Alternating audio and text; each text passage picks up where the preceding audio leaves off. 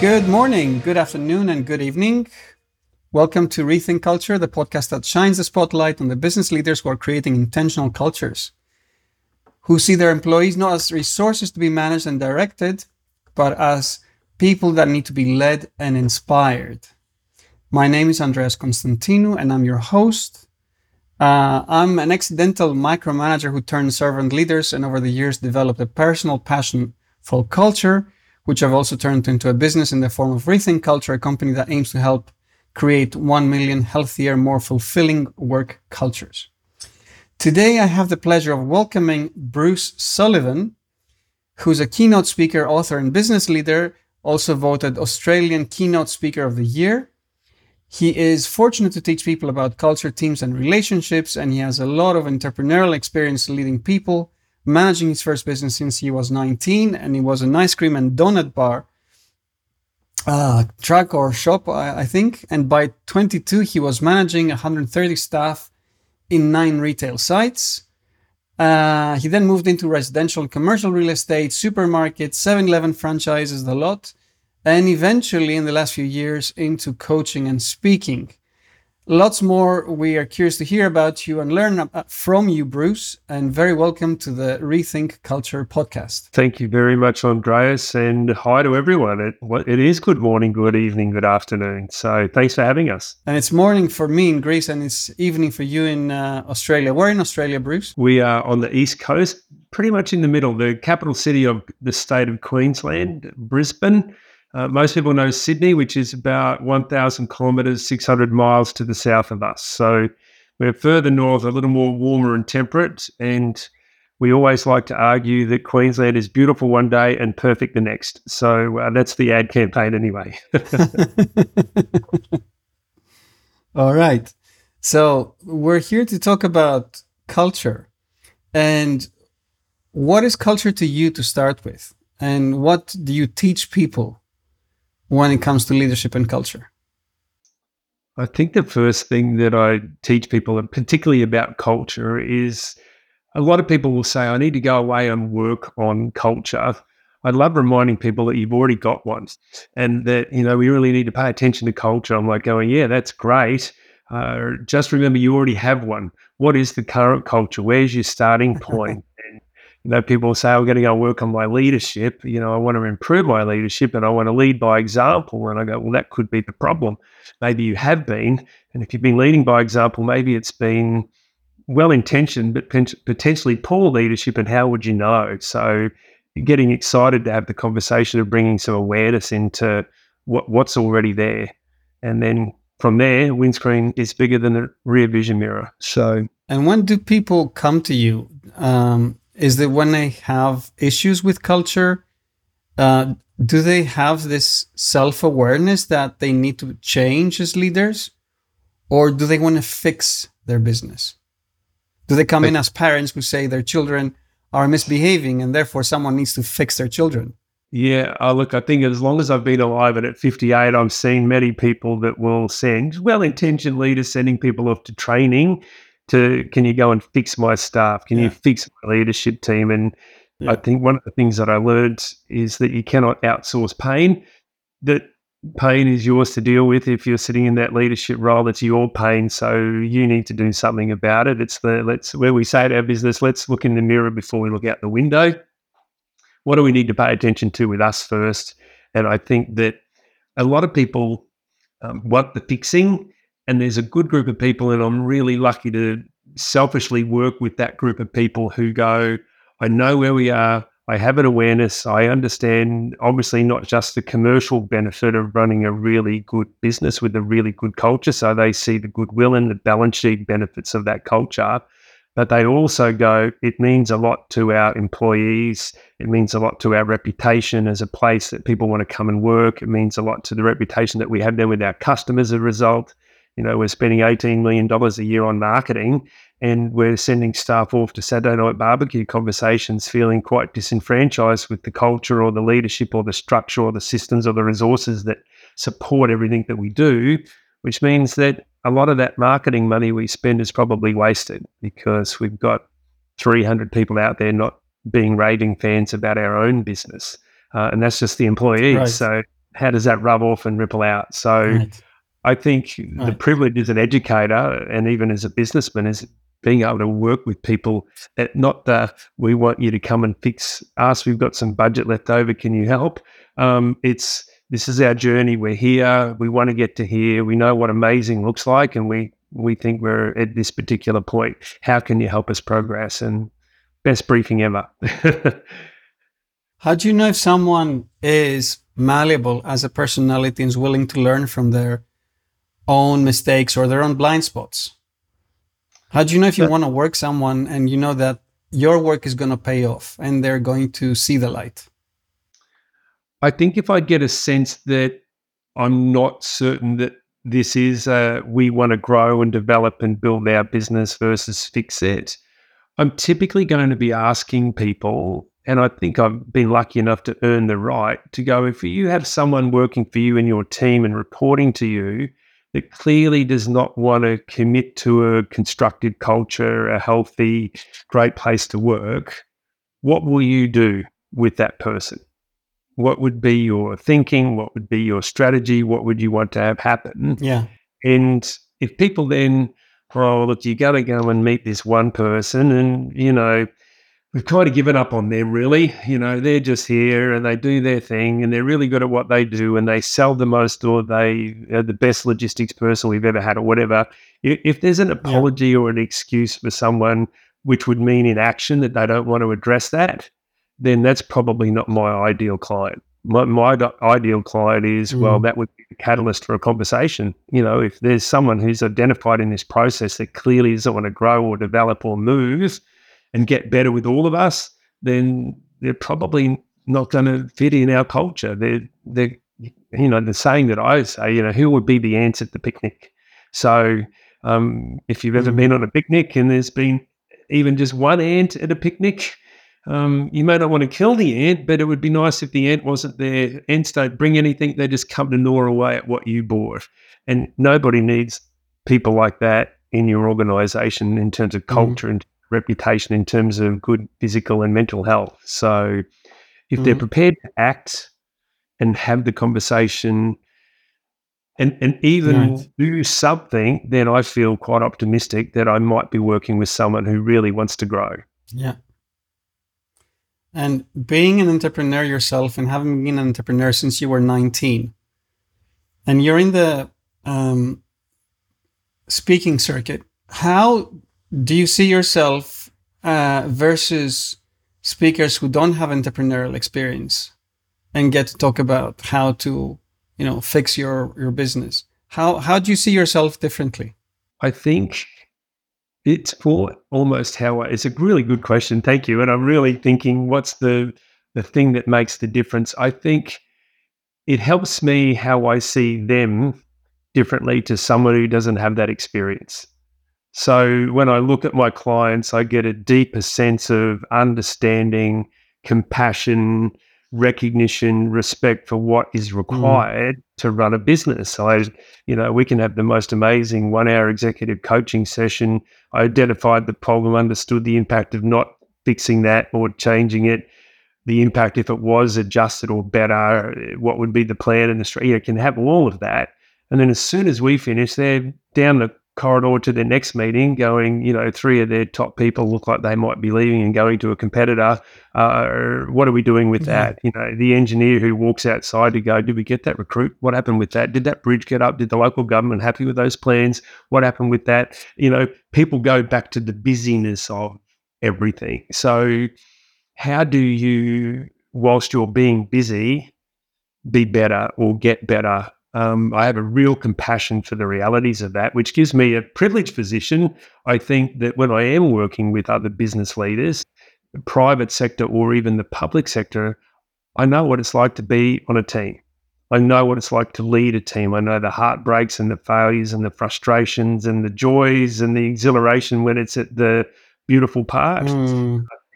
I bring that to the platform when I'm speaking, but I also bring it even into those one-on-ones, into the boardrooms when we're really working with that. So I have some good insight and good empathy to how do you apply some of the theories? What's the evidence-based research saying, but what's even my own experience say with that I can use to relate. And I think the other thing, Andreas, is that every time I've done a coaching session, I feel like I almost want to pay my clients back because I learned so much by listening and better understanding what their issue is. You know, I need some help with this. I've got a fellow executive doing this. What do I do with that? So the privilege of getting to that one-on-one space as a provider, I find that really enriching, which means that I'm of better service to other leaders. Mm. And couple of questions for you. What is the recipe you prescribe to your coachees often? Like, what areas do they need to address that you find recur again and again?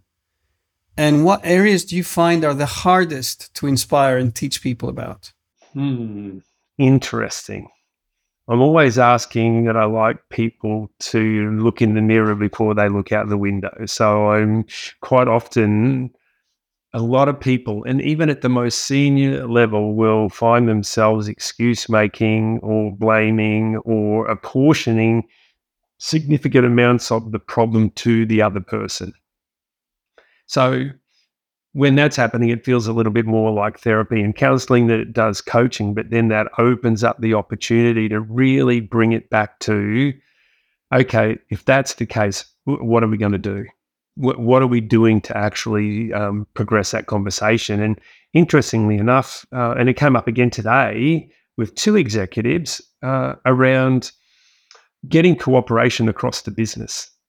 People very busy in their own silo and not necessarily looking out across the business and thinking about what is happening and how am I impacting, also where I could even get support. And I talked about the Urey and Fisher work out of the Negotiation Project, Harvard Business School. If you've not looked it up, have a read through that. And they talk about increasing the frequency of interaction. How often are you interacting with people?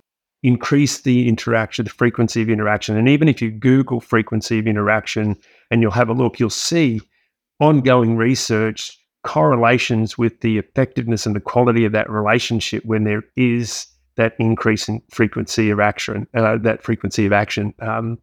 interaction. And, you know, the example I use that if I needed to do some gardening on the weekend and I think about all the people I know that might have a utility vehicle or a trailer that I could borrow to go and do the gardening work I needed, the easiest call that I can make is to the person who I just saw last Friday for a beer after work and the Friday before that for a beer after work or every other month. You know, I see them regularly versus the guy. I go, Andreas has a really good truck, but I haven't spoken to him for 4 months because I've just been slack. That's an awkward phone call to make on a Friday night to say, hey, Andreas, just wondering how things are going. And it's just awkward as opposed to that frequency of interaction. So I share those three keys: frequency of interaction, the brightness of the future, always painting the reason why there is benefit in us cooperating, which comes back to the intention. You know, our intention is to do everything we can to grow our reputation in the marketplace. Our intention is to grow our own people to be able to move into leadership roles or certainly get genuine satisfaction here in this space. And we keep coming back to this intention. What do we want to be able to do? We want to be people knocking on our door saying, I'd love to work in this space. I've heard about it, not just because of the product that they do or sell or the service they deliver, but just what it's like to work there. The culture apparently is amazing and, you know, I want to be there. So let's keep talking about the brightness of the future, which is the intention piece. And then the last piece, if people aren't playing nicely, Urey and Fisher, if someone's pushing at 10, they called it provoke ability, the ability to be provoked, to not just be, we're talking not about being furious or disrespectful, but hey, whoa, that's not okay. We need to have a chat. Someone's pushing at 10 every time they send an email, they CC 8 other people in on an email that really isn't helpful. Oh, and I hate that. It causes such a stir. And then, you know, when it comes back to them again, they'll add, oh, geez, there's 2 more. I'll add them into the next reply. to be able to go to that person and, hey, look, I'd love to have a conversation with you because some things are happening that are not going to help us grow this business, that are not going to help us attract and retain the best talent, diminish our marketing value, etc. So, what is it? Well, when you put that stuff in there, that doesn't help. I need a new agreement with you because that really has to stop, please. So it's that capacity to be able to go and address respectfully issues. That's the pushing back. So that comes up a lot in the coaching. With the second part of that, which was kind of embedded in there, is that how often are you telling people about what your intentions are? How many times a week would I hear you go, hey, look, thanks for doing that piece of work. If our goal is to live out this particular value of curiosity, I loved how you went back and you were curious, not furious. I really loved how you didn't get angry at that. You went, okay, well, that's interesting information. Appreciate the inquiry.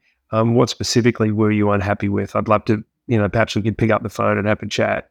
I really loved how that satisfies our value of curiosity, which obviously opens up doors and hearts and minds. It doesn't shut down relationships. And doing that's probably the two things. And, everyone's different and at different stages of their leadership development as well. But there are a couple that came twice today.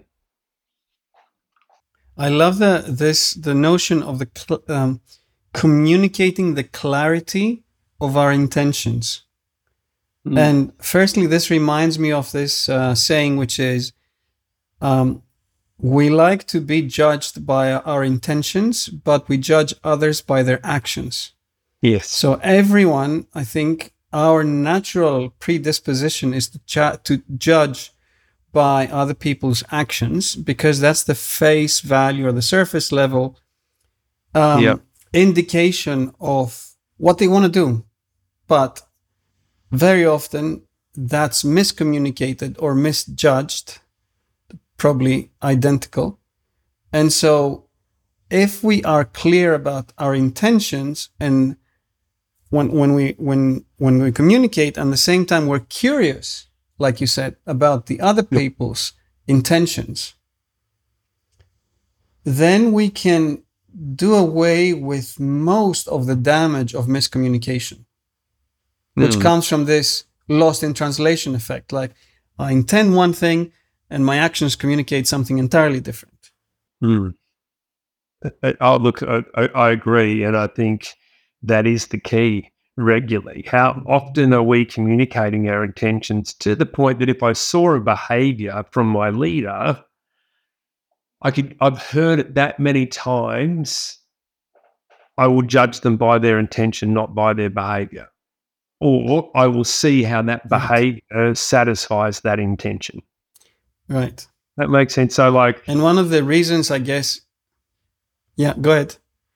I was going to say, in every form of communication, hey, guys, the intention of our meeting on Tuesday is to explore ideas on how else we could address this response in relation to this issue. I recognise that the final decision will sit with me. My intention before I actually make that final decision is to elicit as many ideas from you guys and opinions from you in the time frame that we have to make the most of that meeting time. Looking forward to discussing this on Tuesday. Warm regards, Sam's. Hey, look, our intention is always to be sure we are making this a great place to work, and the intention is that every person would play their part in making this a great place to work, not just one or two people. So the reason for this email is to address some behaviour that I've recognised that is working against that intention. Please, we address this in our next team meeting, and please come along with what you believe your part is in making this a great place to work. So I think is how many times in a week will I hear you say that, so that when I look at your behaviour, there's a good chance I can flick really quickly to, I know where Andreas is going with this. This is about, we spend 20 million bucks a year on marketing, and if we don't help manage that conversation at the Saturday night barbecue, we could be eroding the reputation of our business. So the intention is to talk about the intention. I often hear this saying, you as a leader, you should not communicate, you should over communicate. You shouldn't state, you should repeat. Yeah. And actually, one very good reason for this is that people need to hear you say the same thing in not just many times, because that needs to be imprinted into memory, but in different ways so that they can actually judge the intention behind the words. Yes. And very often, we're not clear as leaders, like, this is why we're doing this. This is why we're cutting costs, or this is why we're creating a new department, or this is why we have to change our strategy. And, there's always good intentions. There's very rarely bad intentions, but they're miscommunicated and they're misperceived as a result. Yeah. Oh, and moving. Yeah. Can I Go just ahead. add one thing? Not even just, I think a lot of people will say they have good intentions, and my question straight away will be, oh, good. What are they? And they go, what do you mean? Well, what are your good intentions? What are you actually intending to do? What is your intention culture for leadership, for reputation, for engagement, etc., for your own personal reputation? And so I think that a lot of people don't even know what their intentions are, which means that they have very little chance of communicating them regularly. So getting really clear on what you want to be famous for, what you want the business to be famous for, and then communicating that regularly really does help. Bruce, before we move on to something else, I want to play this quick quiz with you, which I like to play with my guests, which is the 2 truths and 1 lie. Oh, yes. Among other things, because this is, I think, reveals interesting stories and facets of one's personality. So what are 2 truths or 3 truths for you without revealing what the lie is? Okay. Well, although I'm 58 and I still remember in 1978, so I was 13 at the time, that I won a Yamaha organ competition playing Stars and Stripes Forever on the organ, on this big, majestic organ. So that was a very glamorous moment in my life.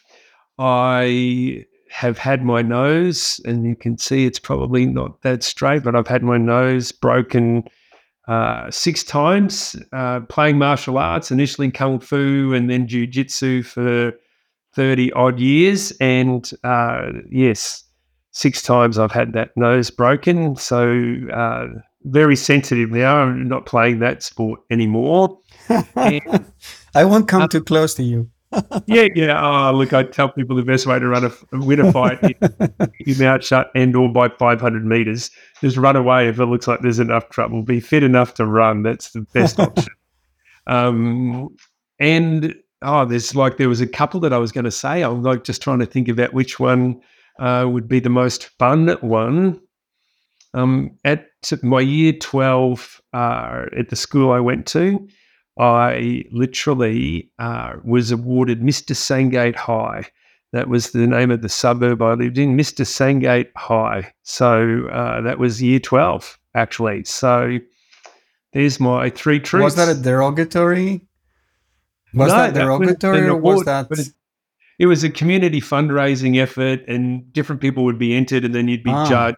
We all had to raise money, and it was based on, community service, academia, attendance, citizenship. There was a range of different things. I mean, I'm no stellar academic at all, but I was paying attention in grade 12, and I was awarded. And Joanne, I don't say her surname, my Miss Sandgate High, we even worked at KFC together in year 12. So we were out there playing our part, earning some pocket money. Very good. All right. So we'll get to which one is the truth and which is a lie at the end of the podcast. Sure. I want to go back into your early years as an entrepreneur. So you dove into entrepreneurship very early at 19. You told me you had 130 staff by age 22, which is a lot of responsibility for a young age. What were some of these formative lessons? And I'm sure you hit a wall many times in those early years, like every entrepreneur does. Yeah. What were some of those early moments that taught you life lessons? I was an entrepreneur accidentally in grade 10. I started my own business then accidentally. How old is that?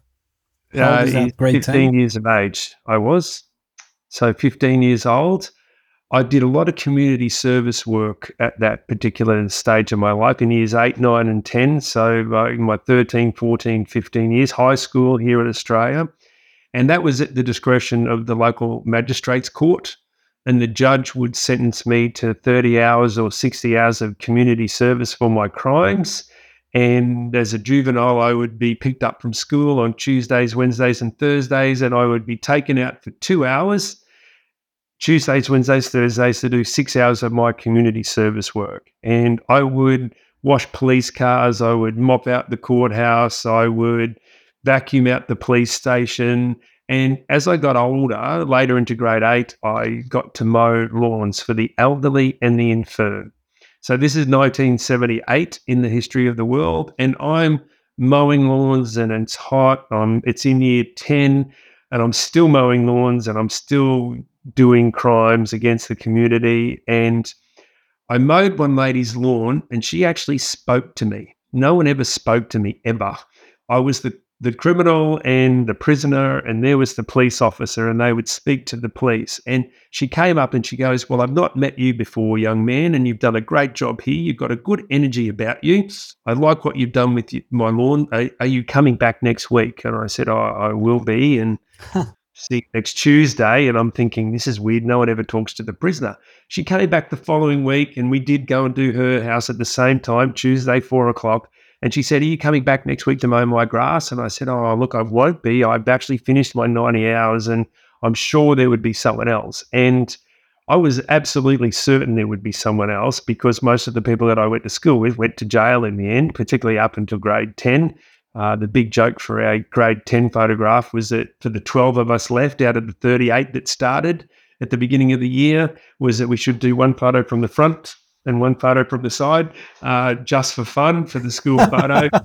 And and then I tried to convince her, and then she really narrowed in on me, and she said, "Well, I've got an idea for you, young man. You'll get a mower and you'll get a wheel to do the edges with, and you'll come back and mow my grass next week. And while you're busy mowing my grass, you won't be getting into mischief." Now, she was more scary than the magistrate. And I don't know if it was the facial hair or the teeth or the shoes. She was scary. And I look at the copper and I look back at her and I go, "Okay." And she goes, "I'll pay you some money. See you next Tuesday, 4:00. The short story at the end of that, I mowed her lawn every week. She had a new customer for me. I was mowing 2 lawns a week and then 4 lawns a week. And as it got a little cooler and the grass didn't need mowing every week, she goes, "I've got 5 gardens here, and you'll take all the grass out of those, and I'll have some plants for you, and you can plant those. And all right, and I'll pay you $3 for that too." $3 was a lot of money in 1979 that we were in now, and I couldn't even think what to do with $3. I've stole everything that I needed, and 50 cents, to give people listening an idea. 50 cents in Australia, which was half a dollar. She's given me $3, so 50 cents could get you a can of Coke and a Mars bar back in 1979 if you paid for them, right? So I never paid for them, but apparently that's what they cost if you paid for them. And 10 weeks into that relationship, she sits me down, gives me a lemonade, and she puts her arm around me. And I'm freaking out that she says, "You need to understand something, Bruce, that if you solve problems for people, people pay you money. But if you cause problems for people, people pay money for you to go away." And it's like this smack in there. She goes, "What does it cost me to keep your mates in the local jail? What do I get? Nothing. I paid you $15. This yard hasn't looked so good since my husband died." And it's like, all right then. I didn't really quite understand, but she was like, "If you solve problems for people, people pay you money. If you cause problems for people, people pay money for you to go away." And so my whole life, I've been looking at, how do I solve problems for people? Because people pay you money when you solve problems for them. When you started a job, you want to solve problems for the company and for the customer. So what happens? What's the environment, the structure, the systems, and resources that can support that? If you cause problems for a company, they'll pay money for you to go away too.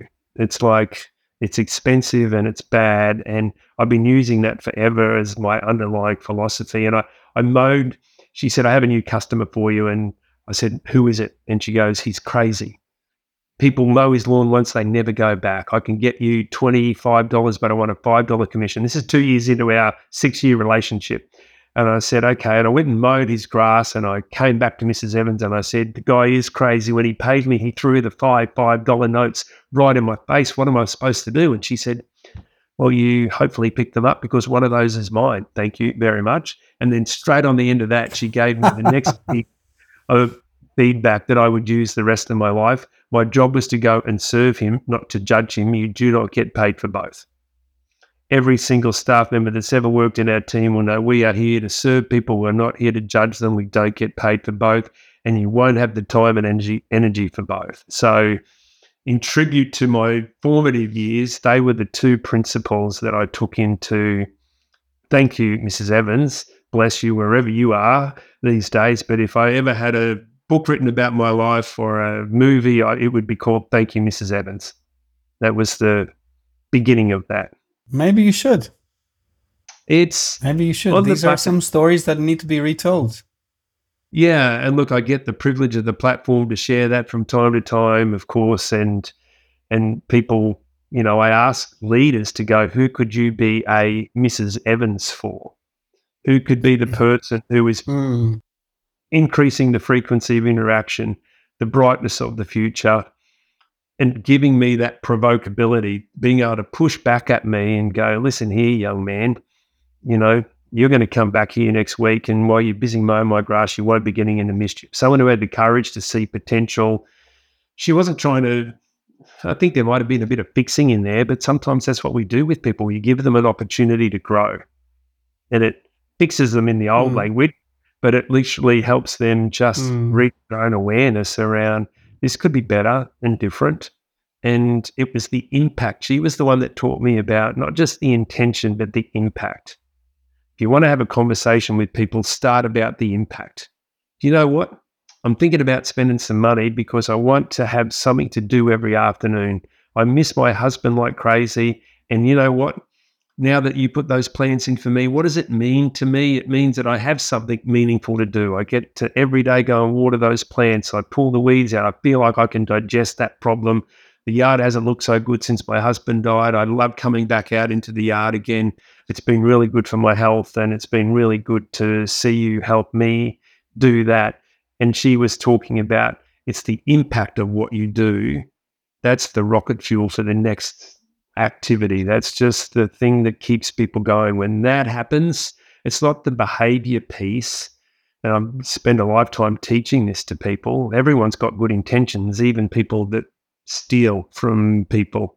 I've got a good intention. I've got 2 children. I've got a mortgage. I need to earn extra money to keep up my drug habit and pay the mortgage and make sure I feed the kids. But the impact of that is quite a negative one.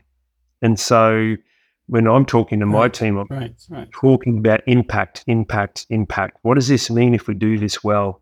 That's the brightness of the future piece. What does this mean if our customers have this experience? What will that mean then for profitability, reputation, word of mouth, net promoter score, blah, blah, blah. And I'd rather rave on about the intention and the impact than, by the way, everyone, we got all these things to do. People put their hands in their heads and going, a long list of more things to do.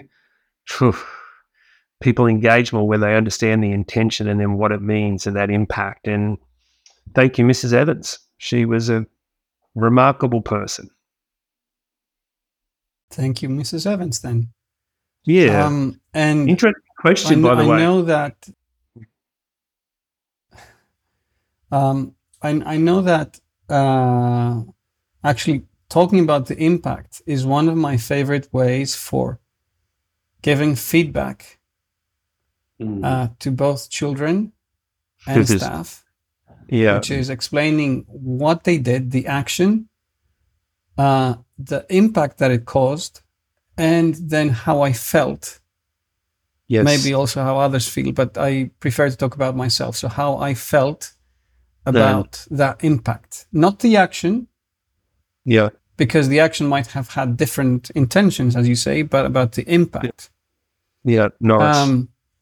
And moving to something related, because I know you care a lot about personal development of people, both the people you coach and and your staff. How do you help people develop? Like, do you use a framework? Is it more abstract? Is it more like an intention, or do you use set of steps to help people develop? I try to keep it simple, having the deepest respect for the rest of their world and a compassion for what it's like. And, you're in this PD moment.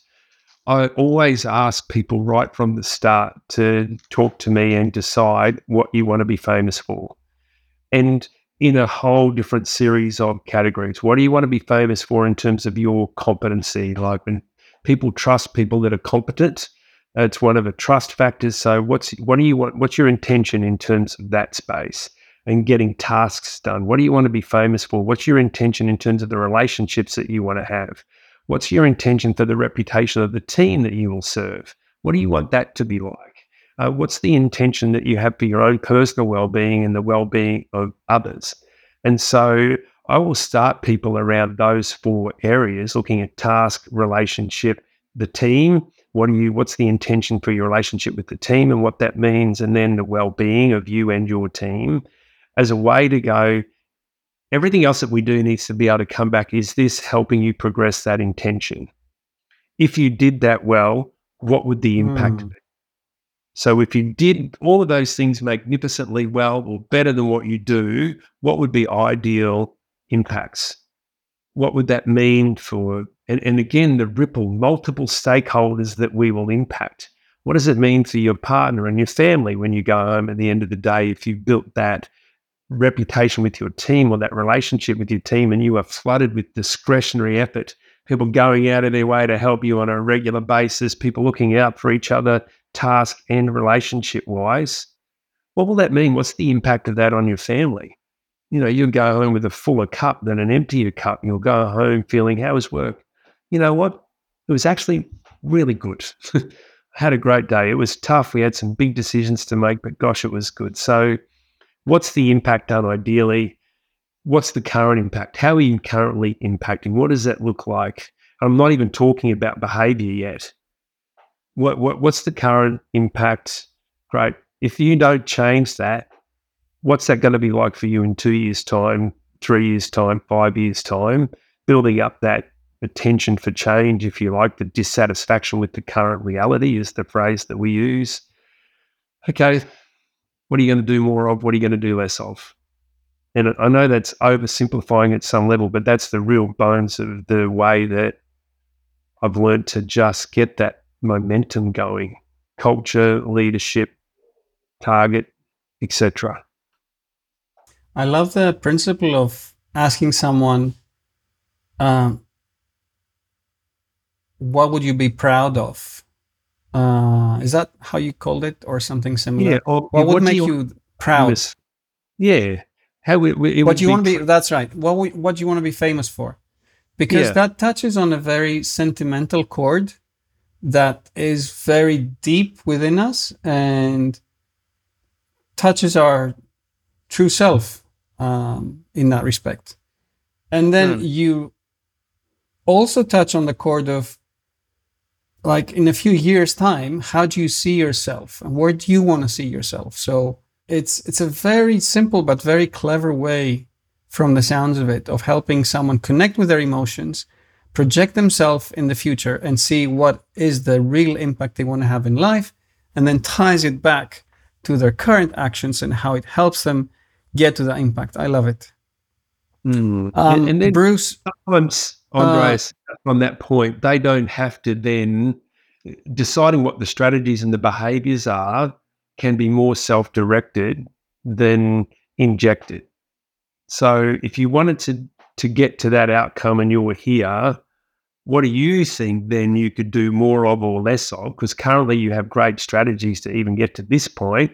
what are those strategies that you need to amplify, work on to make more of an automatic default response to life, as opposed to the ones that you're defaulting to now? And quite often they can identify a lot of that themselves. Yeah. Bruce, when it comes to culture, as the title of the podcast might say, I like to rethink a lot. And I think we need to rethink a lot about culture. But when it comes to the way you understand culture, what is misunderstood? What do we need to rethink about? I think, if I'm getting technical just for a moment, I think a lot of people mix up climate and culture. So they'll do a climate survey and think that that's their culture. And climate can change on a regular basis. You know, we all have moments where we feel great about the company or less great about the company. You know, we've just had to make an announcement that our pay rise this year is only going to be 2%, not the 3.5 that lines up with inflation. Or, you know, you have things that will deepen, you know, potentially negative sentiment against an organization, but that can change depending on the culture. So if you've got a culture that's climate is fleeting, but culture is evergreen, or culture is longer term. I think I like it is fleeting. Climate will change based on mood. The culture, what sits underneath that? So where would a message land on a constructive culture? Hey, you know, one of the conversations today, they have a travel ban at the moment. And if the culture's not right, you'll have the responses to the travel ban. If it's not managed right by the leadership, which influences the culture, which then influences what happens with all that messaging, then it lands on, which is what was the problem. Everyone's just talking, oh, we got this travel ban, we can't do anything, this is ridiculous. Like, how are we supposed to still do this and maintain this customer service standard and our service agreements with our... And if you've got this very aggressive, passive, defensive culture, that's what happens, which means that productivity goes from really good to less than good.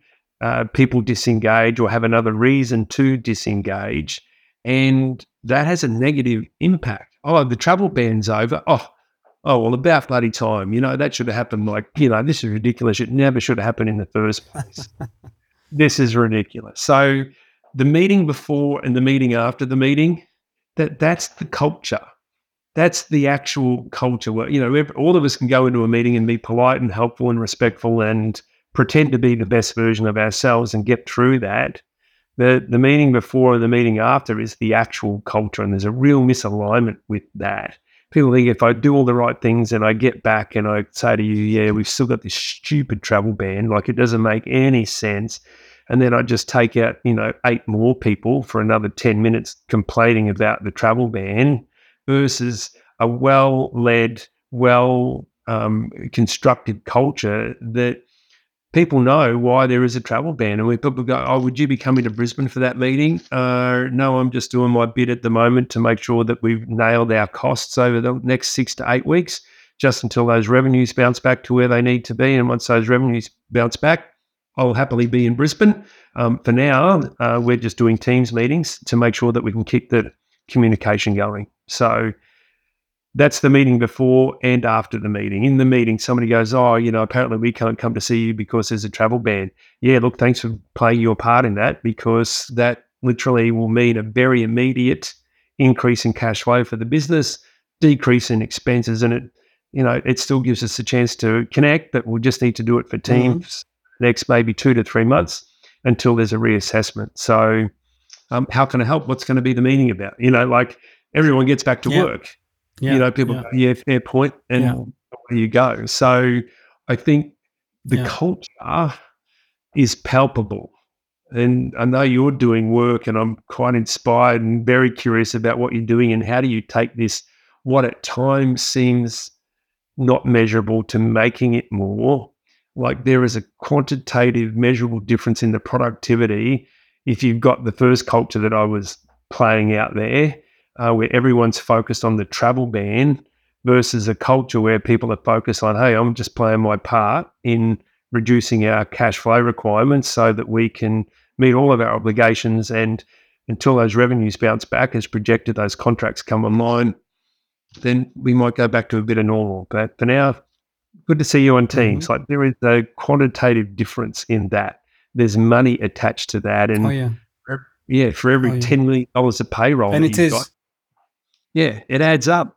And it is measurable. Like I say, I like I have a passion for turning culture into a KPI. But that's good. Moving to a closing topic as we wrap up. If you were an entrepreneurial Mrs. Evans or Mr. Evans, and you would want to create a workplace that would be someone's best place from which to develop or best job ever, where would you start? I would start with a very clear intention that is our intention, and we're going to communicate that every time, and that every single person, you need to be able to set that intention as well, that you want to be famous for making this a great place to work. So that intention is set. So, the people in our Learn to Swim businesses, for example, everyone knows they play their part, and right from the start, that would be it. Everyone is going to have a job to play. You cannot be unemployed in the culture here. You are employed in creating a great place to work through how you think and how you act, etc. And then I think, makes me think, because again, I'm old and there's so much momentum in the businesses that we have, but I think creating psychological safety so that people know that if you're here and you are making the effort, we've got your back. That we would teach you how to have a really emotionally intelligent relationship and love for feedback, so that you can see feedback as just rocket fuel.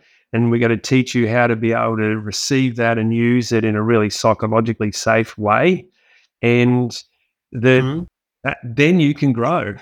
And then you'll grow quickly, and you'll grow with many opinions and open to many ideas on how you can be amazing. And teaching people to be curious, not critical, teaching people to look for what's the positive intention, not condoning the bad behavior. What was their intention? My daughter spills milk when she's 8 trying to pour a 3-liter milk container. It would be easy to get distracted by the behavior. But if I think about what her intention was, she was practicing pouring, developing some independence, and she made a mistake. Hey, I noticed what happened. How can I help? Or she was just having fun. Yeah, maybe. Yeah. I even thought, and that's an actual example where I will tell people that in hindsight, I thought that maybe she was also going, Dad, you're reading the newspaper. You stay there. I'm going to do this by myself. So I don't want to disturb you, Dad. I don't want to have to. It could have been an act of reciprocity, her wanting to pay back in the most positive piece. So that's the beginning of the culture that I would create. That feedback is going to be our friend. It's going to be needed, and we've got you back. We want you to learn and play and fail and learn and play and fail, and just keep getting better, and you'll get better quicker when you can do that in that environment. So if there's one thing I'm taking away from this podcast, it's we need to be crystal clear about our intentions, and we need to be curious about other people's intentions and not judged by their actions alone. Yeah. And as a final question to you, Bruce, yes. Do tell us which are the truths and what was the lie in the 3 truths. It is true that I won the Yamaha organ competition playing Stars and Stripes Forever in my suit, purple I think it was, with the big frills down the front. I still remember doing that. It was 1978, come on. That was the colour. It's also true that I was Mr. Sandgate High at the high school that I went to, and Joanne was Miss Sandgate High, and we raised a whole lot of money and had the whole contest. It's also true that I've had my nose broken doing cage fighting, mixed martial arts, but it's only true that it's happened 4 times, not 6 times. And the 4th time was not even in the ring competing. It was, I gave a brown belt, a lady who was tiny. I said, I want you to throw me a straight punch. And then I took a breath to explain to her what was going to happen next. And she just threw the straight punch at me. Bam! Smacked me straight in the head. and when I opened up my nose Knocked you out. for the time and blood's coming out, I'm like going, I'm about to tell you what's going to happen next. And she was like, I'm so sorry. I'm so sorry. That was fun. So, yeah, that was why. Took it too literally. Bruce, it's been a real pleasure. I'm learning a lot. I'm taking a lot of notes. I'm going to be using what do I want to be famous for and what others want to be famous for more often. Yeah. So thank you for sharing the story with Mrs. Evans. Again, something I will carry with me. And I hope you inspire lots more leaders to be intentional about their actions and curious about others' actions. Yeah. And to always learn. And for everyone else listening, thank you for staying with us. Do hit the subscribe button so you don't miss the next few episodes. We have some wonderful guests coming. And don't forget to tell us what you think or who we should be inviting next by emailing rethink@rethinkculture.co. And very much keep leading, everyone. And thank you again, Bruce. It's been a pleasure. Thank you, everyone, for listening. And thanks, Andreas. May you continue your good work, not just in your business, but in helping all of us rethink culture. I think that's awesome. Thank you. Have a good night.